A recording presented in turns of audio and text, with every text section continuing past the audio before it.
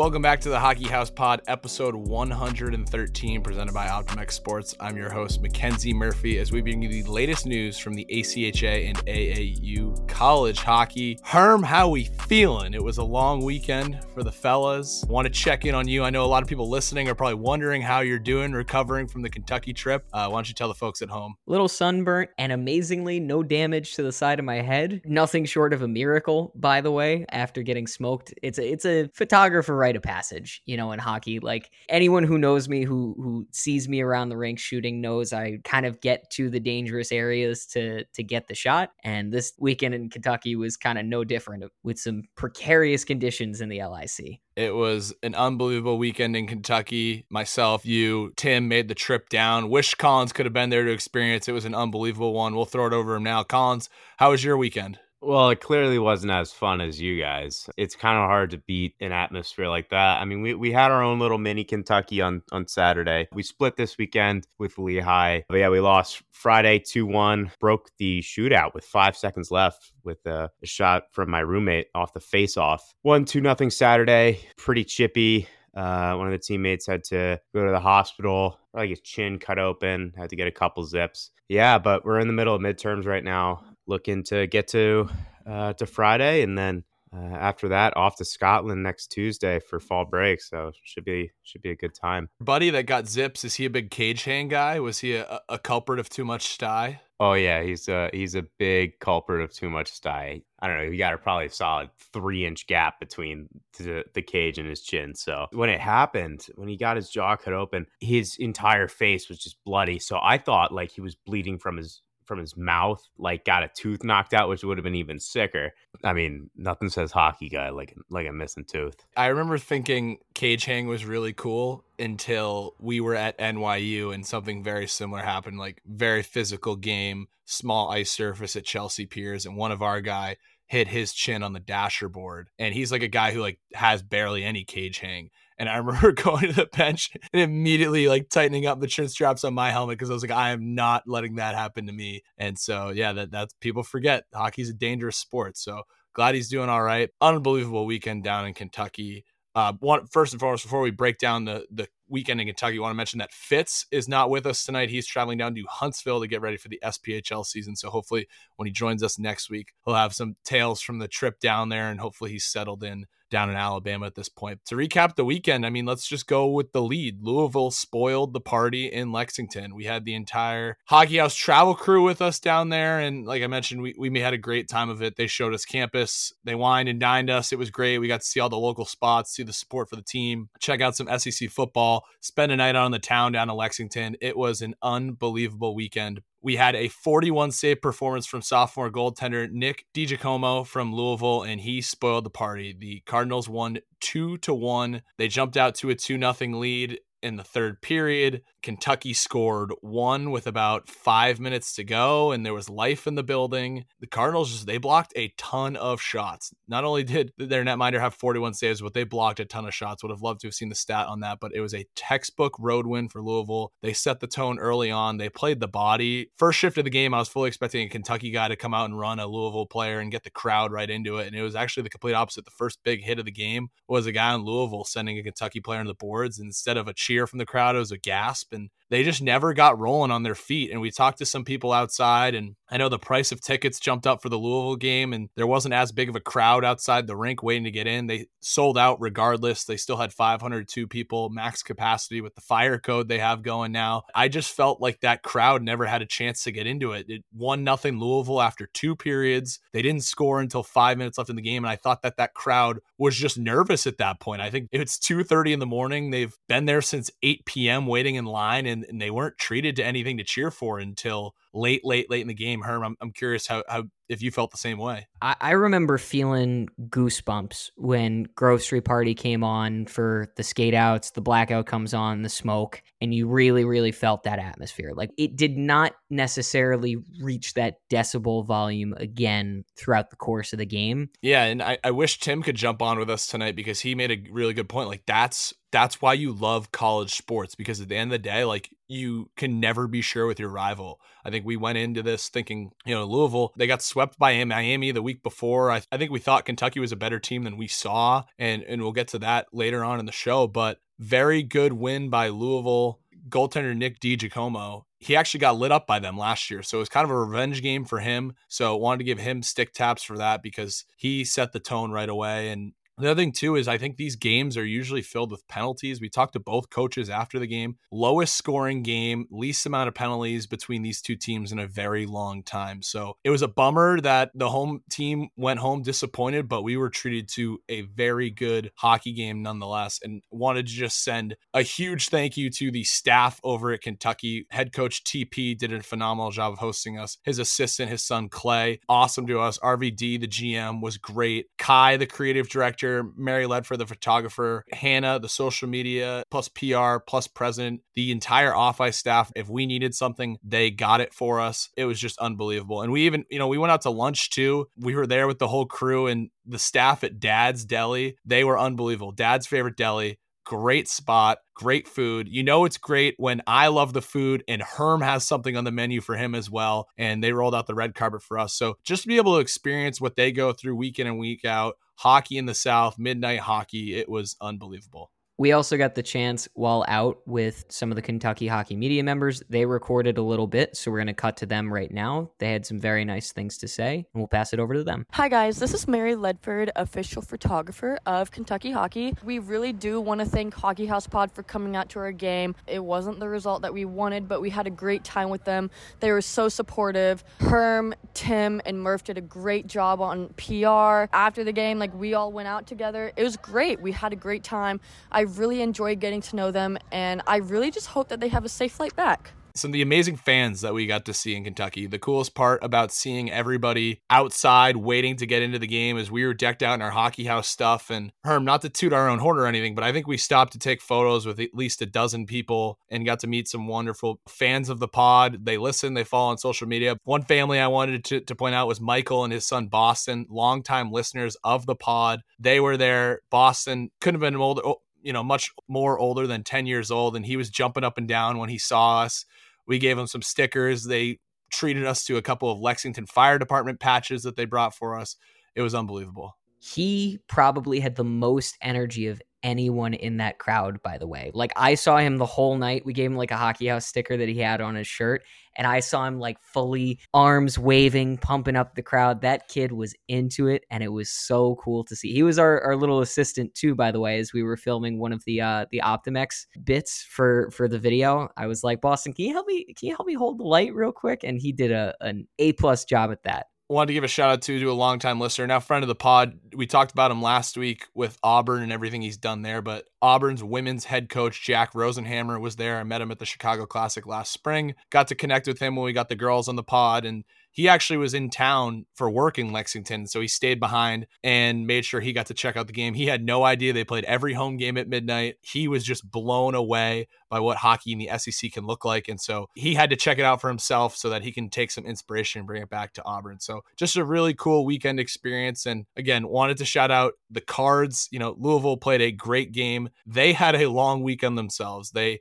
had to battle against Maryland the next day. They actually dropped that one 3-1. They were able to get the split the next day with a 4-1 win. So all in all, a good weekend for Louisville. Tough bounce back though. When you're at the rink until 2:33 in the morning and then you got to play the next day at 5 in the afternoon. They got it done though with a split, a weekend they can be very proud of. But the bottom line is the TSCHL is a gong show this week. I think I saw Dayton beat Maryland, Maryland beat Louisville, and Louisville beat Kentucky. So it is anyone's game in that conference right now. And wanted to give a shout out to Barstool T Show, a new account on Instagram I saw this weekend. They have all the inside scoop on the T Show. So wanted to give them a shout out because that is going to be a wild conference to follow along this year. But all in all, a great weekend and, exciting weekend of college hockey, and there was plenty more action. Saw a lot of brooms get broken out this weekend. Mentioned that the T-Show, Indiana took care of business sweeping Cincinnati. The Hoosiers beat the Bearcats 9-2 and 8-5. Two huge wins for the Hoosiers.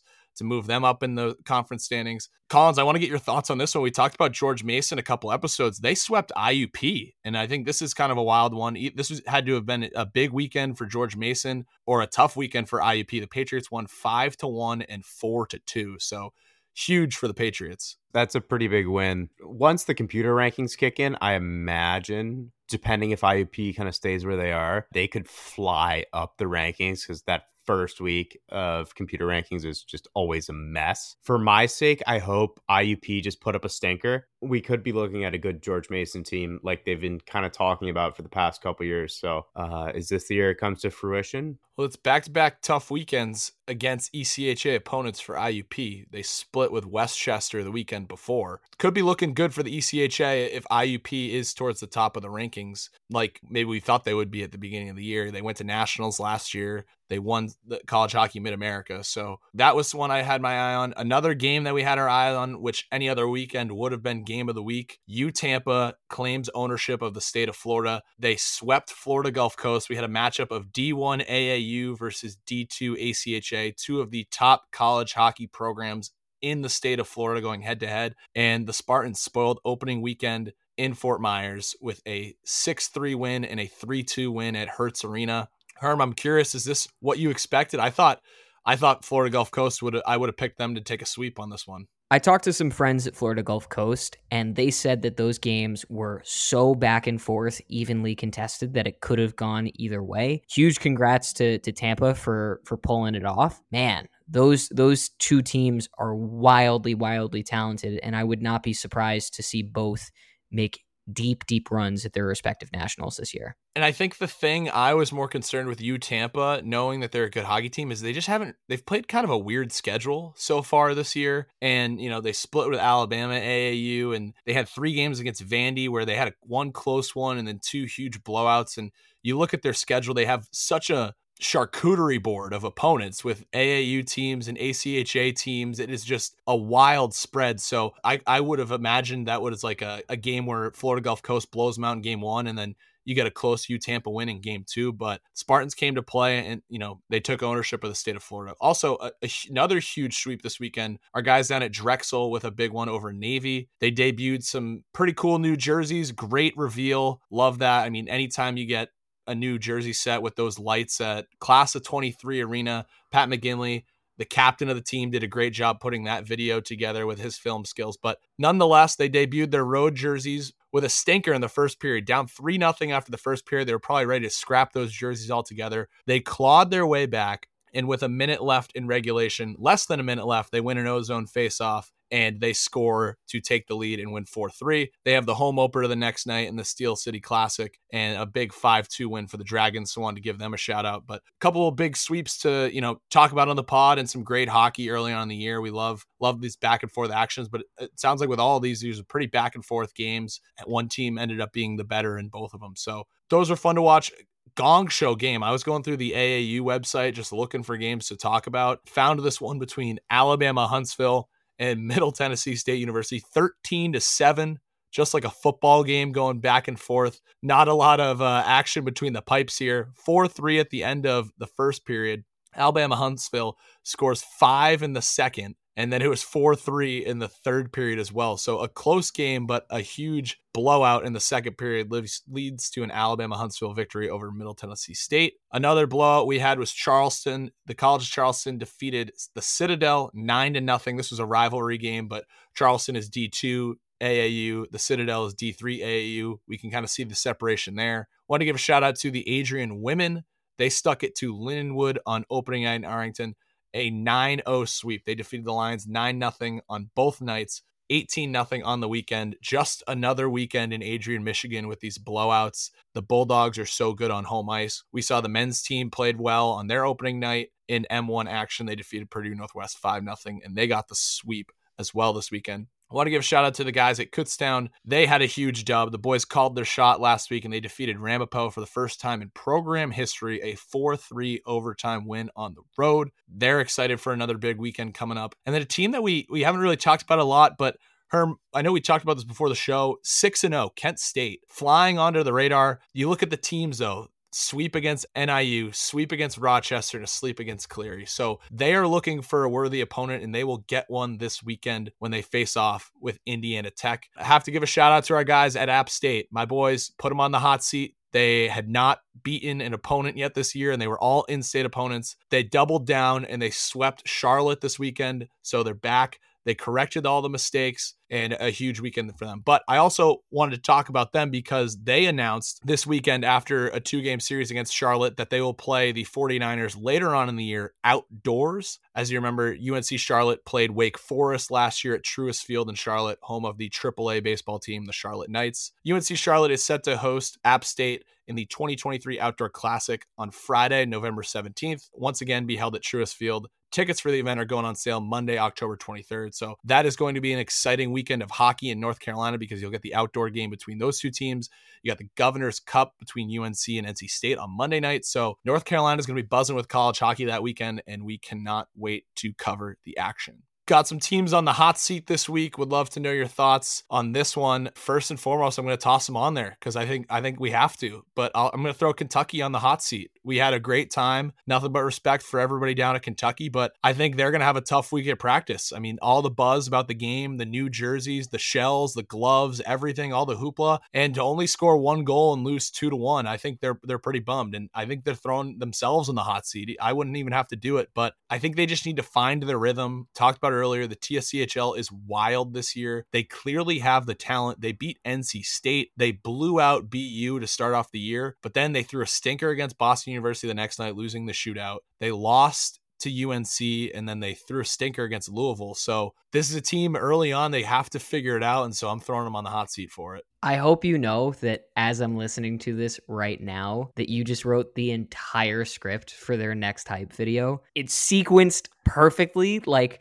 Kai, you've got the easiest layup in the entire world. Go have fun with that. And like I said, that is a team. They went to nationals last year, especially in this league. There are teams that get a lot of media coverage, like the team at Kentucky that does a great job. You know, if I was in the Louisville locker room, I'd be like, I wish we had that. Like, what's better than going out and beating those guys, right? So I think they got to find themselves. They got a tough road ahead, but it's easier to correct it now and fix those mistakes now. And you know, we hope to see this Kentucky team in St. Louis down the road, but they're going on the hot seat. And then I have a couple others. We got 2 rinks going on the hot seat this week. I'm going to throw the Rink Exchange on. We got Charlie Maher coming on later. He'll tell us the whole story about what's going on at Oregon hockey right now. But the Rink Exchange in Oregon beats Colorado on opening night after not having a single practice. Ice is supposed to be back in by the time the boys get ready on September 10th. It was not ready. They were waiting all week, and the next week goes on, and they're like, are we even going to be able to have our opening night? Rink Exchange still doesn't have ice in, so they have to drive 3 hours away to Medford, Oregon, where they take to the ice with no practice experience, and they defeated Colorado. Colorado came back and won the next night. They got the split,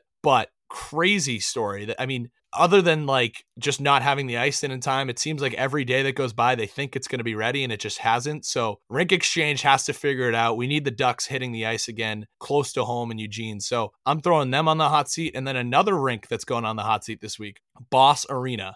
URI has one of the best facilities in all of the ACHA, an on-campus rink in South Kingston, Rhode Island. They have not been able to use the rink since August. URI's M1 and W1 teams have been playing 40 minutes away from campus. The kids have been practicing with games slated all over the state. We have Fall River. We have them in Providence College, Burrville, Warwick, Pawtucket. They are playing all over the place right now because their rink on campus had some issues and they haven't been able to put ice in. They're expecting it to be ready in November. So for the time being, URI has pushed around their schedule. They are going to play NYU at Providence College on October 6th, and then they're going to play at the Lynch Arena in Pawtucket for the second half of that NYU series, and then a home series against the U.S. Naval Academy. But just a real bummer. I mean, this would be like Liberty not playing at LaHaye or Ohio not playing at Byrd. This is another iconic ACHA arena on campus with a ton of seating. And unfortunately, they're not able to use it right now. So we're throwing Boss Arena on the hot seat, the Rink Exchange on the hot seat, and Kentucky, because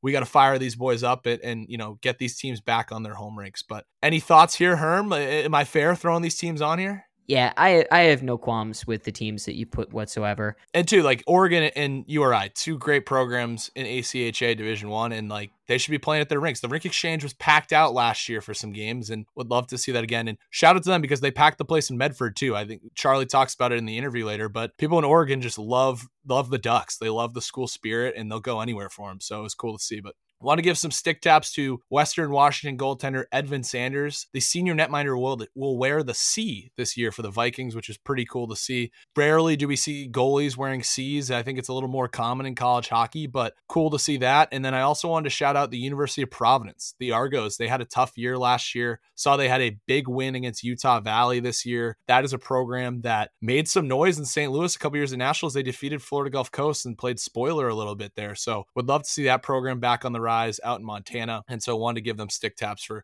getting off to a 2-1 start this season. And Herm, want to throw you over for Call Your Shots. We got a couple for Call Your Shots, 2 from outside and 1 coming from yours truly. So from W. Fortugno at Liberty, UK and USC, referring to South Carolina, are immensely overrated. I think this is just the nature of the beast. And we talk about Kentucky and South Carolina a lot because they have sick media teams. They always have great jerseys. They're always in the spotlight. Almost, I would throw them in the Liberty category too. It's like, it's hard, Liberty, UNLV too. Like, it's hard not to talk about these teams all the time because they're in the spotlight. You know, they're almost like the Dallas Cowboys, right? Like, the people are always talking about the Dallas Cowboys, no matter how good, no matter how bad they are. I look at a team like Notre Dame football too, Texas football, teams that are just naturally in the spotlight all the time, and people love to see them lose. So when they do lose, people are loud about it. We saw that this weekend with the Wildcats. From Connor Palmer 16, JCU is legit, need to rise in the rankings. Going from 2 schools that have been in the spotlight to one that is starting through making some noise in our comment section and then putting up some results to make their way into the national contention picture. They split with Concordia. They lost 5-4 in overtime. They are now 3-2-1 on the season, and they'll travel to Syracuse next weekend. So Syracuse got the split against Robert Morris, a young Syracuse team this year. They'll go toe-to-toe with John Carroll this weekend, so that will be one that we might want to put eyes on. Your boy,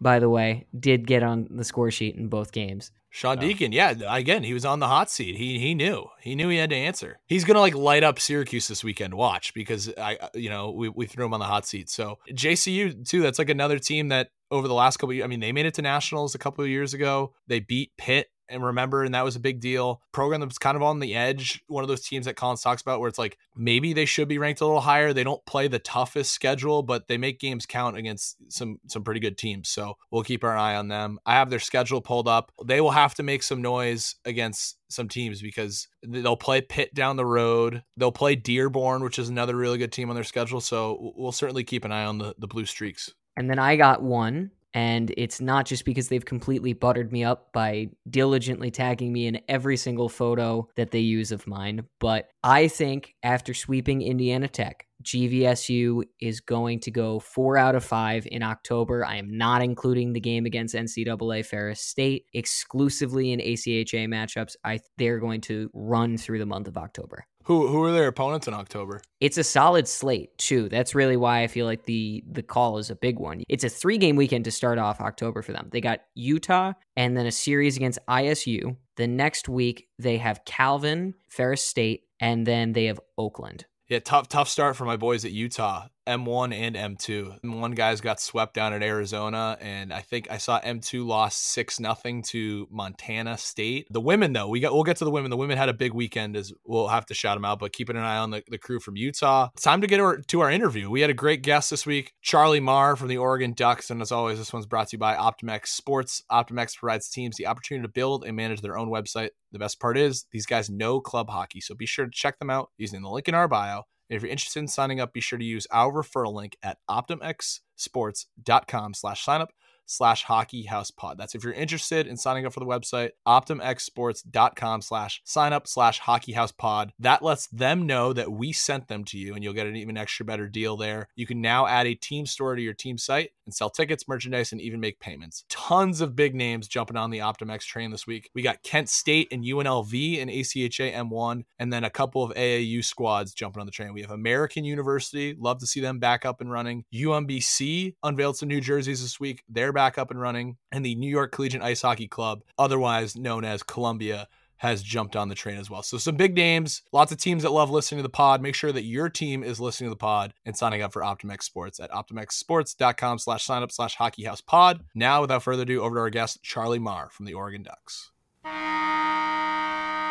We're pleased to be joined by a former Frozen Jungle champion and limitless hockey athlete, Oregon Ducks junior forward from Quincy, Massachusetts, number 79, Charlie Maher. Charlie, welcome to the Hockey House. I'm so happy to be here. Thanks for having me. That's the first time we've ever introduced somebody as a limitless athlete, but I felt like I had to get that plug in for Larks. The few, the many, the proud, man. It's awesome. What's going on, man? I feel like you guys have had a crazy start to the season at Oregon. We tweeted out the picture the other day that you guys had no practices but one win under your belt. How crazy is that rink situation right now? Yeah, I mean, we got here September 10th. The rink was supposed to be ready September 6th. And then just about every day then they've been, tomorrow.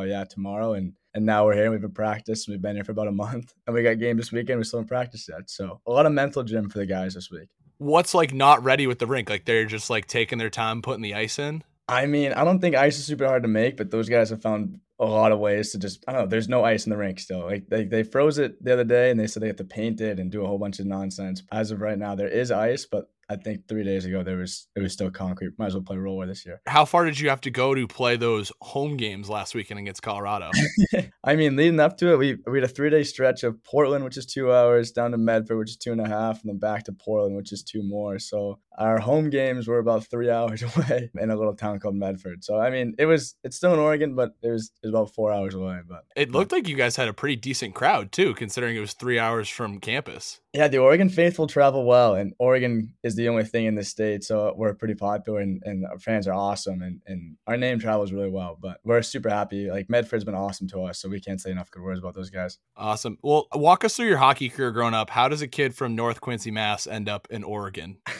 Yeah, I mean, growing up, like high school, I was the ultimate Band-Aid. I think I broke 2 bones my junior year of high school. I had a concussion sophomore year, and then senior was COVID year. So I was kind of like, I never really felt like I finished my hockey career the right way it was supposed to happen. I had great coaches growing up. The Quincy faithful know all the names I'm thinking of. Shout out to those guys. I was thinking about going to prep school, but with COVID and stuff, it just looked like it was gonna be a good fit. So I was like, oh, I was kind of a big F-bomb. Fuck it, I'll go to Oregon, see what happens. I have family out here, and I come in the summers, and I love it out here. But I was like, how do you turn down the U of O for schools at home? It was really hard to not say yes. That's so tough too, because I was going to ask you, like, Massachusetts high school hockey, that's got to be so cool, but it sounds like you might have had actually the worst high school hockey career of all time. Yeah, I'm a big locker room guy. I love the guys. Chill champion too, so I really well-rounded off the ice, but I'm still hitting my stride on it. So. Now, was that your pitch when you went out to Oregon? I know they were M2 at the time, so maybe recruiting wasn't as heavy, but how did you find yourself a spot on the roster with that resume? Pretty much, like, I reached out the second I decided I was going to go there, because I was like, I'm going to go here and play hockey. Like, there's no one or the other. Like, I'm going to make it happen. So I reached out and I was like, hey, I know you guys recruited and whatnot, but I'm looking to play. And, I obviously my resume is not too deep, but if let me come to tryouts, I'll show you a thing or two. So came to tryouts, had a good tryout, and then I didn't really play too much the first 2 games, and then a couple of injuries, and I was playing first line with a couple of 27-year-olds, and those guys treated me so well. And all I had to do was put my stick down, and that was a plus 10 for the rest of the year. So yeah, it really worked out for me in the best way possible, and I love it. Is that how you got stuck with number 79? Is that because you barely made the team and that was the only number available? What's the story behind that? So my freshman year, when we had tryouts, we had about like 6 kids walk on, myself included. And I think I was like the last year's out of the bucket. And I was like, this is awesome. This is nails. I got to rock it for the rest of the year. So why not? And the vets loved it. So I kind of stuck with it. I think it looks good now. Ross Colton, Andre Markov, a couple good guys in there. So. There we go. Yeah, it's like the guys in the Bruins, like McAvoy, just still rocking 73 because it's the number he was given when he got here. Yeah, I think it's nails. I'm not a big like hockey superstition or like style guy. I just like to go out there and play and have fun with my friends. So rocking 79 is kind of just fit, and it looks goofy every time I look at it, but I love it. So. Walk us through your welcome to the ACHA moment, fall 2021. Like, we're still like kind of on the heels of COVID. I'm looking back at some of these photos. Like, you guys look like a ragtag group. The green buckets haven't come in, and you wearing masks on the ice. What's your welcome to the Acho moment? Yeah, so geez, this is gotta dig deep in the bag here, but we were actually down in Medford my freshman year. We had a home opener like it wasn't 4 hours away, but we had a home opener against Cal. Just a massive boneheaded collision right in front of the bench. Wasn't on me or somebody else, but just one of my teammates right in front of me. And I was like, holy shit, that was nails. Like, this is awesome. And ever since then, I've just been like, this league is the best. Like, I love it. So walk us through your freshman year. I'm thinking of a couple of highlights. It was the final year of M2 action for Oregon. Did you guys know going into that year that you were going to move up to D1? Yeah, so pretty much like the first 2 weeks, we're trying to get the team together, trying to figure out what we had. And then the second we got rolling, M1 was like pretty much tossing out. Like, if we have a good deal, we're going right to M1. And the second we heard that, we're like, yeah, absolutely. Like, there's no excuses why we can't. Like, D2 wasn't really for us anymore. We'd kind of rolled teams everywhere we went, and we had a really good roster that year. We were really deep. Like I said earlier, I got stapled next to these two vets, and it was awesome playing with those guys. And we kind of rolled our way to a pretty easy season, and then we made it all the way to like M2 regionals or whatever, and we lost to Texas A&M in a kind of a heartbreaker. But I mean, that team was really, really good, and that was like kind of the turning point in terms of like our roster and what the team was going to look like moving forward, as in like how serious it was going to be. Did you guys play in the Pac-8 tournament that year? No, the Pac-8 tournament was kind of shut down after COVID, really. So it was kind of tough. We still have like the I-5 rivalry with UW, but we went up there and it wasn't really a close game. But I mean, UW's awesome. It was fun to go up there and like have like a kind of rivalry. Don't really get to see that in the Acha too much. But the Pac-8's kind of died with us. But I mean, obviously we still have the I-5 Cup somewhere in our house, so we treat it pretty seriously. That was like the first time I mentioned the green buckets because I feel like Oregon, best jersey in all of college hockey, and it felt like for so long everyone was like, why do they have black helmets? Logistically, they're either going to be black, white. It's probably pretty hard to get that custom green shade. I remember seeing the photos from when you guys played at UW at the Kraken practice facility. What was that like in the locker room when the boys got the helmets and gloves in? Yeah, I don't know what scientists finally figured out we needed green buckets, but whoever did, like, hats off to those guys because we look great. So the black, and I mean, hey, we had to go with the purple bucket, so then it really looks good when we travel. But the green buckets look great. Like, obviously, we suited up. We were all green. I think the first time I wore them, like, oh, this looks a little goofy, but you kind of got to rock with it. I mean, the jerseys are dope. All the equipment we get is pretty sweet. So they look good and look good, play good. Kind of helps the boys a little bit. How is that playing at the Kraken facility? Because I imagine, growing up in the Northeast and then where hockey is so big and now, it's pretty big in the Northwest now because of the Kraken. That facility seems unbelievable. But to play a college hockey game, a big rivalry game, what was that like? Honestly, that might have even been like to my welcome to the Acha moment. Some of the guys, like, we accidentally found our way into Climate Pledge Arena. I got a little tour. Like when we played in the Kraken rink, I had a goal on way over the top celly. Like we might have already been up like 3-0, 4-0, and it was a little goofy, but it was awesome. I mean, it's just so cool to like be in the same vicinity as like, some of the pros and like see what they get to do and be a part of it. And the Kraken ice complex, both of them, is amazing. And the people in Seattle love the team. So it was really cool to like kind of like be a part of like a growing culture out there for a little bit. And even in Oregon too, it's like the Winter Hawks are here, but that's really it. So it's kind of cool to help like kind of grow the game out west. I saw the video of you guys coming off after spanking UW. Like, how crazy was that? The fans screaming at you guys. Oh, that was hilarious. I mean, both those games were I think they were pretty much sold out. I'm not a ticket master, so I couldn't really tell you the whole details, but they were really packed, and it's really close to UW, like the school, so I'm pretty sure fans come like right away. And once the game ended, it was a little hostile, so we had to let things cool down for a little bit before we exited the rink. But it was awesome. It was like really like it felt like high school hockey. It was like real rivalries, really like something deep, very passionate. It was awesome. I loved it. Acha M2 West is a jungle, right? Like there's just so many teams, so many good teams. Not a lot of them are close to each other. You mentioned like being able to travel to UW. Like, what were the bus rides like? What were some of the craziest journeys you guys had? Oh boy. I mean, so just to put things in perspective, we had the worst bus in the history of buses to ever bus. We had a 27-hour bus ride to Arizona where we went and played our first like M1 game against GCU. We might have got off the bus 10 minutes before the game started and miraculously won that game. Then we had to play the next night, GCU D2. We lost that game, surprisingly, and then we had to travel all the way back down towards U of A. We might have played against U of A with like 12 guys. I think everybody was banged up. There was no way anyone was playing. And then a 27-hour bus ride home, there might have been a car accident and about 3 breakdowns. But I think that made the guys like so much closer. There was just so much nonsense the whole time and millions of Monopoly games and millions of just laughs. And it was awesome, but I would never do it again.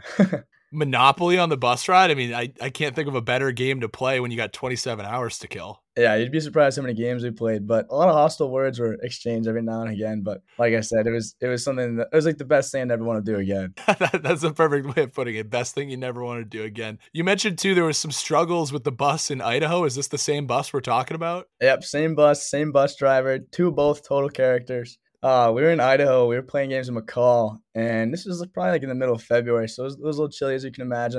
I think we went sledding before the game started, and we get back to the like Airbnb we're at. We had a huge like cabin. It was actually really cool. But then we're trying to get home, and our bus driver turns the bus on and it doesn't move and nothing's making any noise. So we had to spend an extra night. So some of the older guys walked down to the pub and the rest of us had to go home and shovel the bus out and put a little campfire underneath to try to get the brakes warmed up so we could get out of there. But it was an absolute nightmare.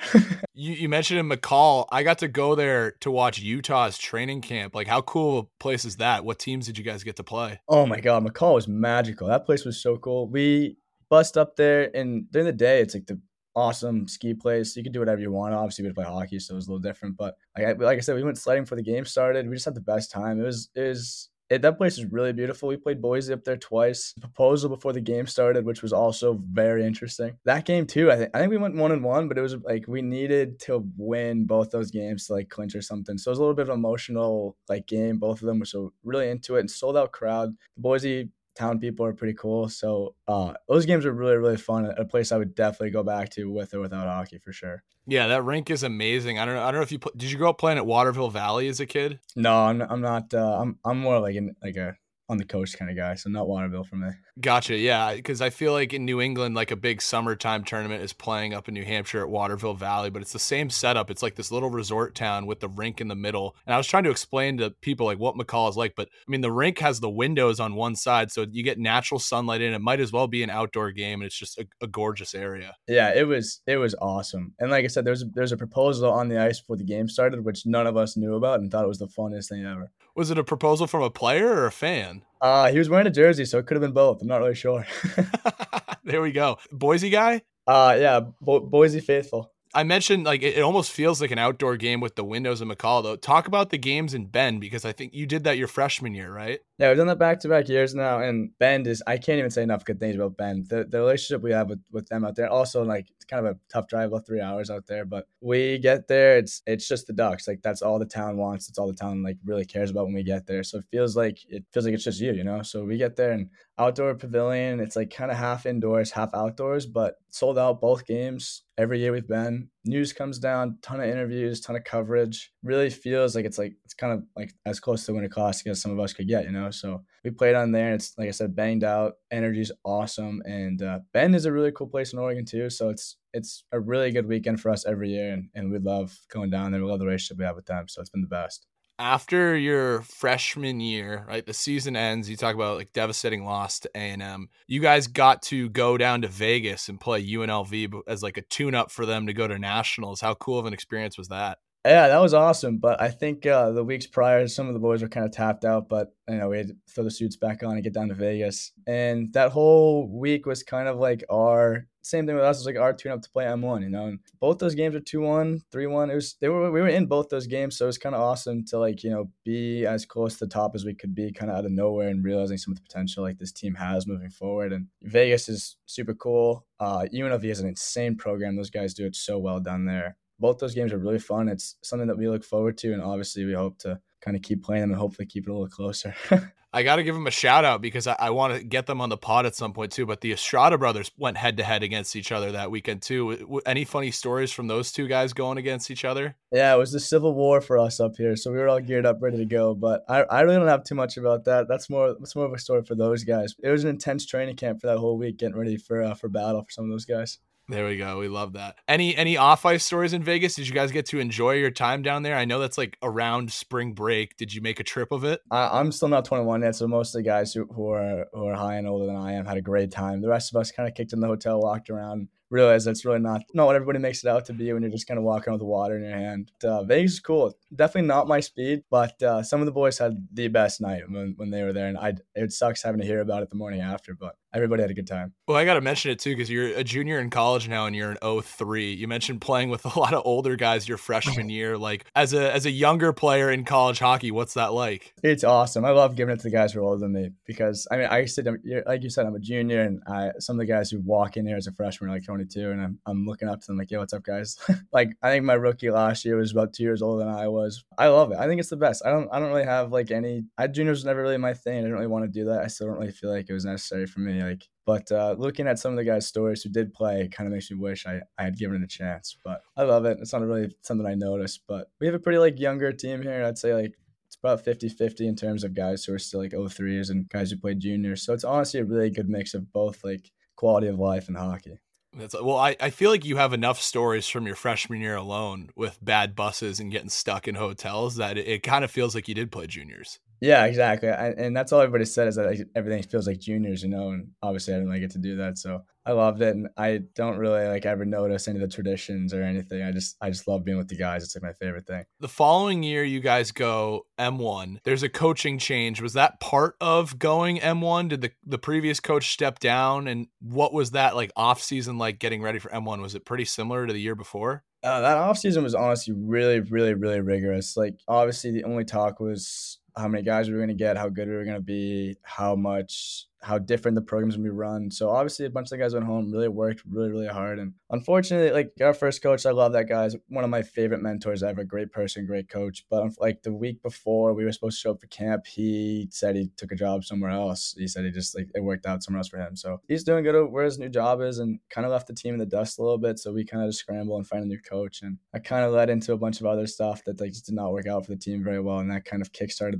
the never-ending snowball effect of last year. Like a ton of the guys went home and got so much better that year, and put us in a spot now to where we can kind of rebuild and get back to that kind of mantra and be a really hardworking team. We got to talk about opening night against ASU. That place looked like a zoo. I mean, the Oregon Duck was there. It was banged out. Must have been a sellout crowd. People standing all around the glass. Like, how cool was that to walk out onto the ice? Yeah, we did a phenomenal job of marketing that. And that was kind of like another like welcome to the ACHA moment to have a bunch of the guys understand like, yo, this is what hockey could be here, like have this much popularity, this many people at the game, this kind of energy. The rink exchange at the place that we play is huge. And if we can get enough bodies in there, the place is bumping. So playing in front of that crowd that first night, I think a lot of the guys got a real taste of like what it would be like to play here and what it could be when we finally figure things out. And the night was awesome. The weekend was really cool. And hopefully we can continue that when we actually do play at home this year. Did you guys kind of like pull the wool over people's eyes? Were they like, oh, it's the first D1 game they're playing Arizona State? Like, is this on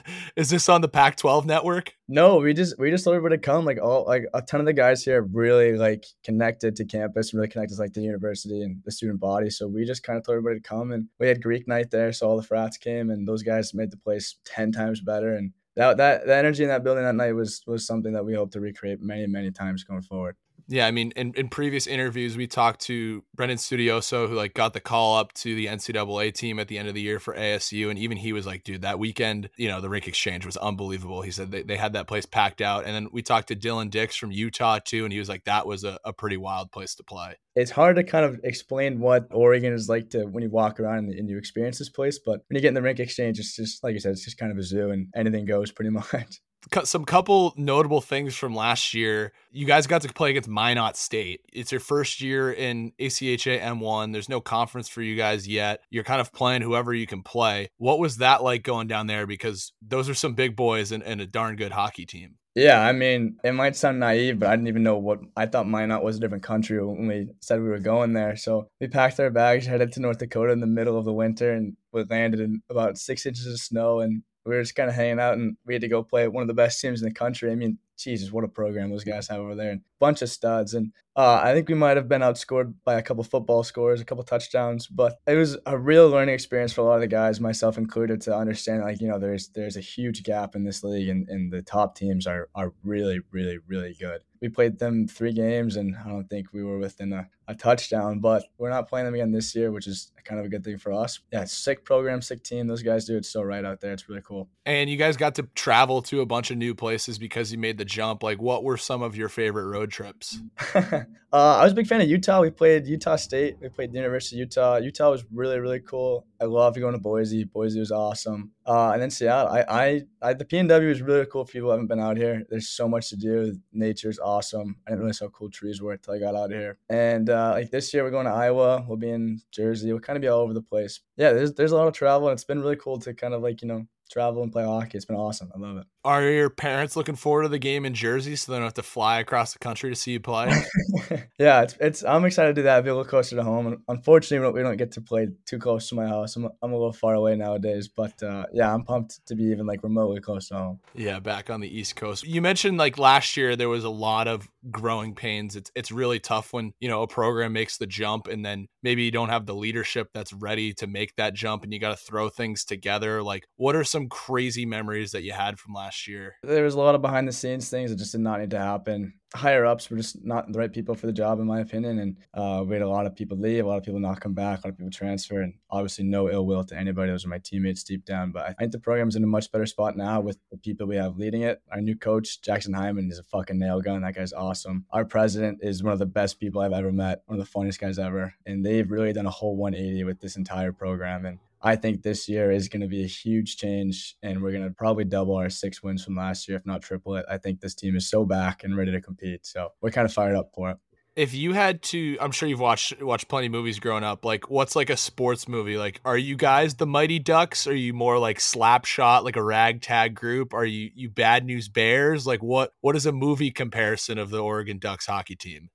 Oh, that's a good question. I don't know. I just think that it kind of varies between like Step Brothers and like a really serious movie sometimes. Like this group of guys we have here is quite possibly the best in the country. I think top to bottom, any guy on this team can be our best player. Any guy on this team can be the funniest guy. Any guy on this team can be a real leader. Like there's so much good energy in this locker room this year, and everybody involved, everybody in the leadership, top to bottom is just an awesome human being and some of the funnest guys I've ever been around. You mentioned that you were named the funniest teammate last year. What is something that you do in the locker room to get the boys going? Yeah, I was voted funniest guy on the team by my peers. Could be from my chill capabilities. I got up to number 3 in the country last year. I sat in a room for way too long and played a lot of chill, but story for a different day. And I don't know. I just like to keep everything loose.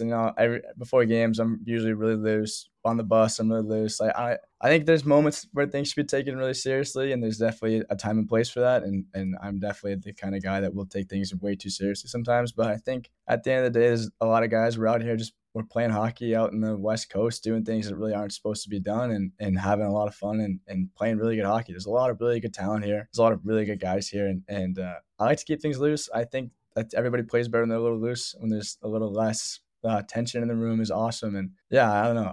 I'm really funny. I really can't get into it too deep.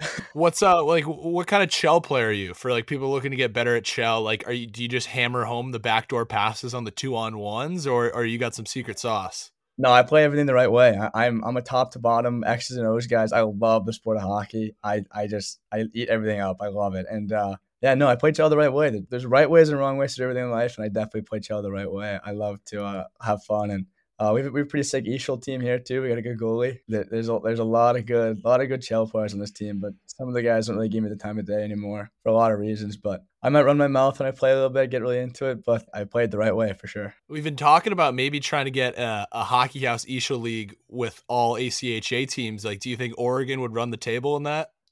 We could. We very well could. I think we'd be more of like an Oilers style team. We got some really good talent. Our goaltending could use a little bit of help and maybe a little bit of depth. But yeah, we got some studs. This is a good Eashel team. You mentioned, a lot of things have changed over the last couple of years. You're looking at ahead at the schedule this year. I don't think any hockey team out there has had a crazier year than you guys. I think we'd be remiss not to mention our buddy Dayton Clark, who passed away over this summer, something that no hockey team wants to go through. I just want to give you the chance to talk about like what kind of teammate he was, because he seemed just like a big bundle of joy, was captain of his junior hockey team before coming to Oregon. I know it was a tough summer for you guys. Yeah, I think you put it really well. I think anyone who met Dayton loved Dayton. He was easily one of the most likable guys on the team. He was just kind of a guy's guy and real family kid. Really just wanted to do everything with other people. Just wanted to have fun and be happy. And it's really really sad. And his family is still going through it, but they've been really strong and really tough, and they've been really awesome for us.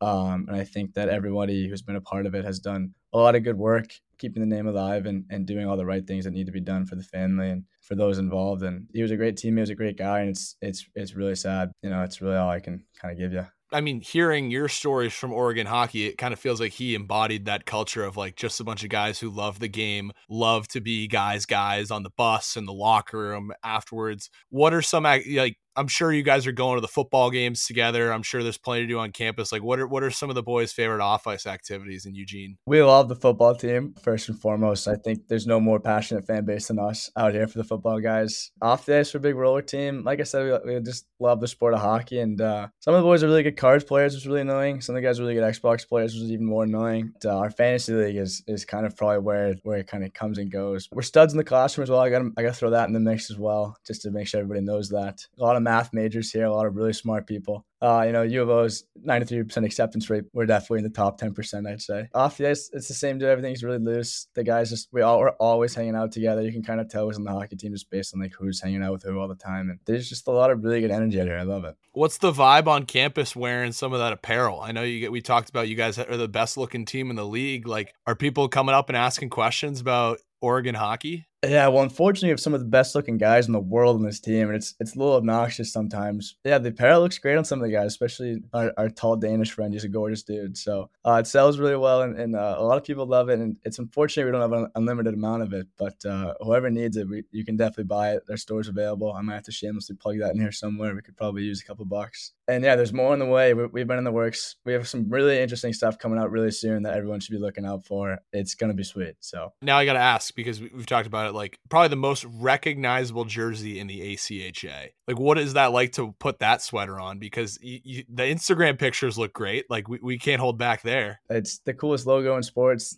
There's so much swag out in U of O. It's kind of crazy. I always feel like I'm always dressed down based on the swag everybody else has. And like I said earlier, we have some really cool stuff coming out really soon. And we've been in the works making a lot of more designs, a lot of more stuff we can sell. And I think obviously we're the best looking team in the ACHA, in my opinion. Though there's some really good tarps out there. Shout out the Ole Miss guys, which are sweet. It's awesome. I think the first day I put it on, I was like, wow, this is like actually one of the coolest things I'll probably ever do. Plenty more stuff coming out really soon. We're definitely not done marketing this yet. Yeah, the Oregon Duck is a little more recognizable than the North Quincy High School logo.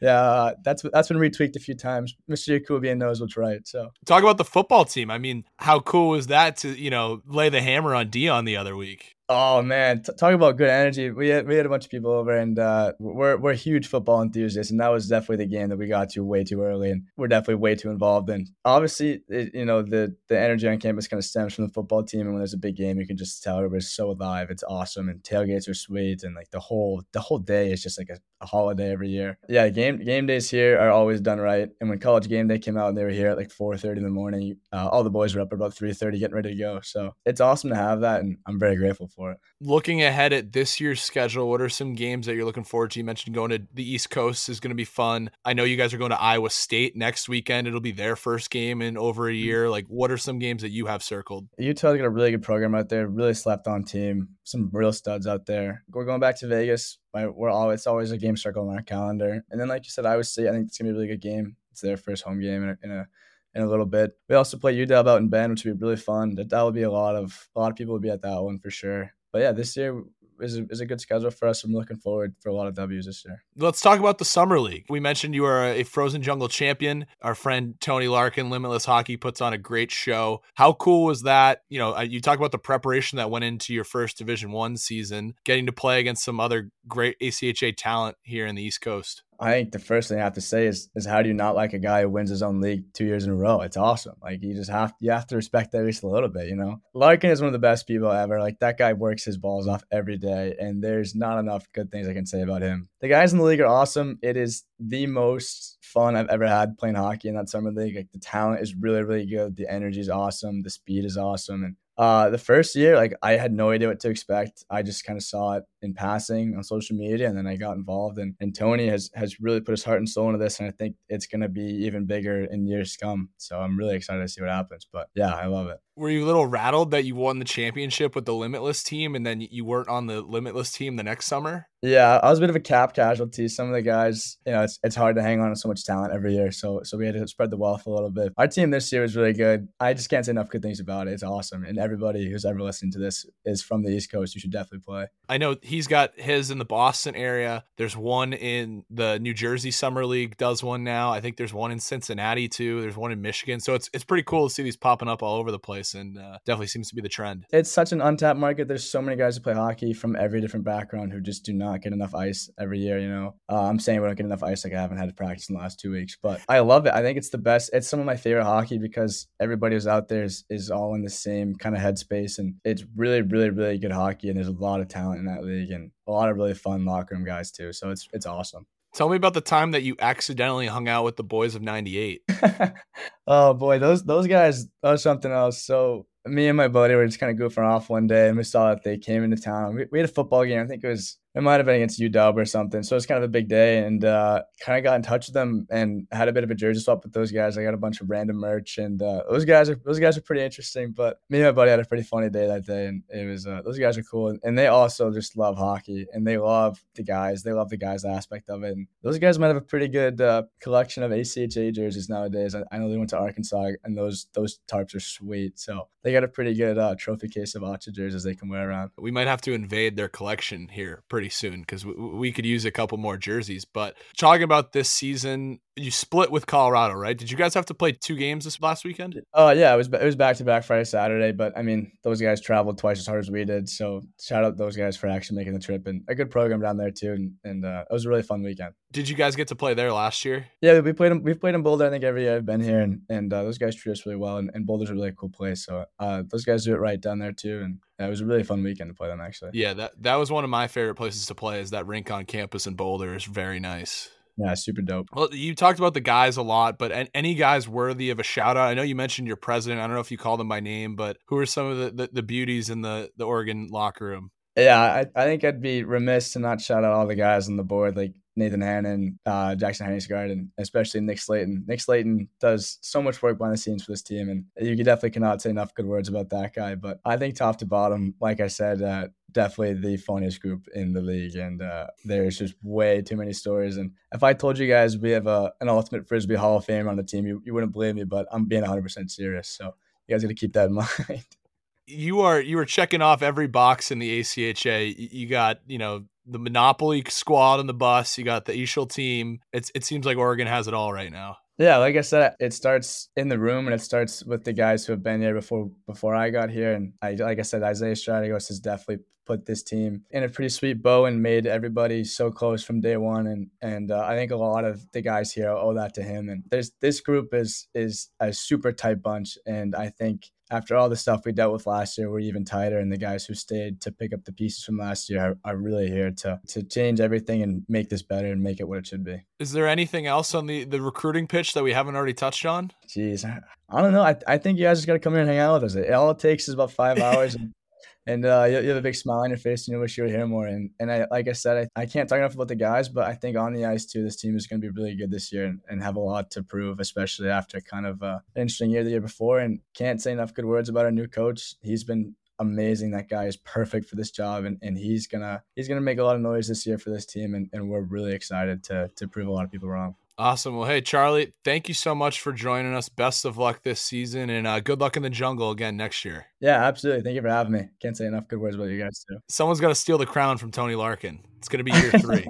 He's got it locked up behind his door somewhere, so he's holding on to that thing pretty tight. Thanks to Charlie, Maher, and Murph for this week's interview. Murph had to dip out. It's just going to be myself and Collins for the rest of the episode. We're getting on the grill this week. Collins, let us know what ACHA burgers blowouts of the week we had in store. Oh, we got some burgers. UNLV knocked down GCU 11-0. And M2, hot off the grill, Weber State 28, Idaho State 0. In M3, we got Missouri State taking down Maryville 8-0. And then in W1, Utah beating Lindenwood 13-1. W2, we got BU beating Holy Cross 8-2. Now we're going to switch Friars here. We're going to go to the AAU Friar. In D1, St. Bonaventure took down Delaware 12-1. In D2, Sacred Heart 11 over Salisbury, my Maryland boys. 11-2. D3, Florida State 9, Embry-Riddle 0, and then some pretty hot burgers this week. A lot of burgers. A tough scene for an Idaho State team that is just getting its feet wet in the ACHA. We kind of alluded to it last week that this was potentially up on the horizon. Like, there is such a disparity of talent, especially in that Utah region, between some of those really, really strong teams and the teams that are just getting their feet wet. It seems like it's a rite of passage at this point for teams just joining the ACHA or ADU to just kind of take a shellacking to start it off in their first couple of games or first year, setting those foundations for the program. It sucks in the moment. We look at a team like Houston that had to go through it already this season. It's formational for these programs to make sure that you can say, okay, this is the floor and let's find the ceiling of where this program needs to go. Games to watch this week. We go out west for our first matchup between number 23 UMary versus number 1 Minot State at Starion Sports Complex. This is a North Dakota rivalry for the first time with both teams at the M1 level. They are no strangers, with UMary having played up against Minot and Jamestown in years past, splitting seasons. It'll be really interesting to see if UMary can squeak this one out. We have Maryville, number 9 in the country, taking on number 6 UCO. You could see this as a quarterfinal matchup in St. Louis easily. Both of these teams are legit. It'll be interesting to see if they can keep their momentum rolling. On Friday, we moved down to the AAU between AAU D1 Tampa and AAU South Carolina. South Carolina has not had the hottest start to the season as of yet. Tampa has been very solid. This is a really big inflection point for South Carolina. If they're able to split or sweep this weekend, huge for them to say the early season struggles are in the past. And if it's Tampa, man, can they keep up that torrid regular season pace that they had last year? Yeah, this is going to be a huge tester for USC to see really where they're at. It's hard not to root for the Cox, but I mean, with the role Tampa has been on recently, really, really interesting one to watch. Probably going to be a very chippy game. We've seen a lot between these two teams in the past. The beef these two have, whether it's in season or the conference championship, it's always a fiery one. Then we've got a big one, like a really, really big one. And it feels like to this point, it's flown under the radar. We haven't talked about it all that much. NCAA D1, Arizona State University versus number 11 ACHA M1 University of Arizona at Mullet Arena. This is monumental for the University of Arizona. If they can come in and put up a respectable performance, you could see them move to NCAA D1 in the near future. And it feels like the administration is using this probably as a proving ground to say, okay, is there a barometer for hockey right now in Tucson? Well, isn't Arizona planning on building a new hockey center? Is that correct? That's correct. It's not far out of the realm of possibility to see probably the next 6 to 7 years Arizona as a D1 hockey team. This one just absolutely snuck up on us, and there better be a live stream for this. I want to watch this really bad. I don't care what the score is going to be if Arizona gets rinsed. It's always cool to see where the top ACHA teams line up against NCAA D1 teams. Adrian, number 2 in the country versus 12 Pitt. It's a top 10 M1 slugfest, which segues perfectly into the next one, which is also a top 10 M1 slugfest between number 7 Jamestown and number 15 Illinois State. Also on Friday, we've got Iowa State University versus the University of Oregon. Not only is it the return to M1 for Iowa State, this is a proving ground for the Cyclones to see where they're at. We go a little bit further out west for our last game to watch between UCLA and Loyola Marymount. We got a really positive DM from LMU saying that the coverage that we've given them has been really, really beneficial for their program, and the university has taken hockey a lot more seriously out there. So that would be a wild card school, if at all. If you want to say like, and they jump the line, they make the jump to M1 or maybe even beyond, that'd be insane to see. Some honorable mentions this week. We've got University of Michigan versus Adrian at the M2 level at Yost, just a men's 2 Michigan rivalry. These schools don't like each other. You've got number 19 Stony Brook versus Oswego State University at the rinks. Battle of 2 New York men's 1 teams looking to crack the top 15. Simply stated, one is looking to regain their former spot. The other is looking to solidify themselves as a top program. Back over to the AAU for the University of Delaware versus AAU D2 Kutztown University. It's an old DVCHC rivalry. Coots called their shot, like we continue to see an influx of DMs from those guys whether it's direct or swiping up on the story. They're loud and they're letting us know that they're on the prowl right now. Back over to the ACHA, UMass Amherst M2, the national champions, open their season against Providence College at the Mullen Center. This was a game that our boy Trey Peterson told us to keep an eye on just to see if they're able to open their season up on the right foot. For the final honorable mention, the University of St. Thomas, we can't forget about the Tommies, versus the University of Minnesota, which takes us into our game of the week. It is the Iron Cup between AAU D1 University of Alabama versus AAU D1 Auburn University at Pelham Civic Center Complex. Banger, banger, banger of a graphic that Alabama put out. Was that your line or was that Murph's line? Because I haven't seen the graphic. Oh, I wrote that. I guess I gotta take a look at it now. Yeah, no, the graphic is insane. We're gonna do the live reaction for that. Oh my god. Wow. That is something that you could frame and put on a wall. That's awesome. Because of that graphic specifically, I'm rocking with Bama. I'm also going to be rocking with Bama. The graphic played lesser influence, but still some influence. I mean, just they've been on a roll, man.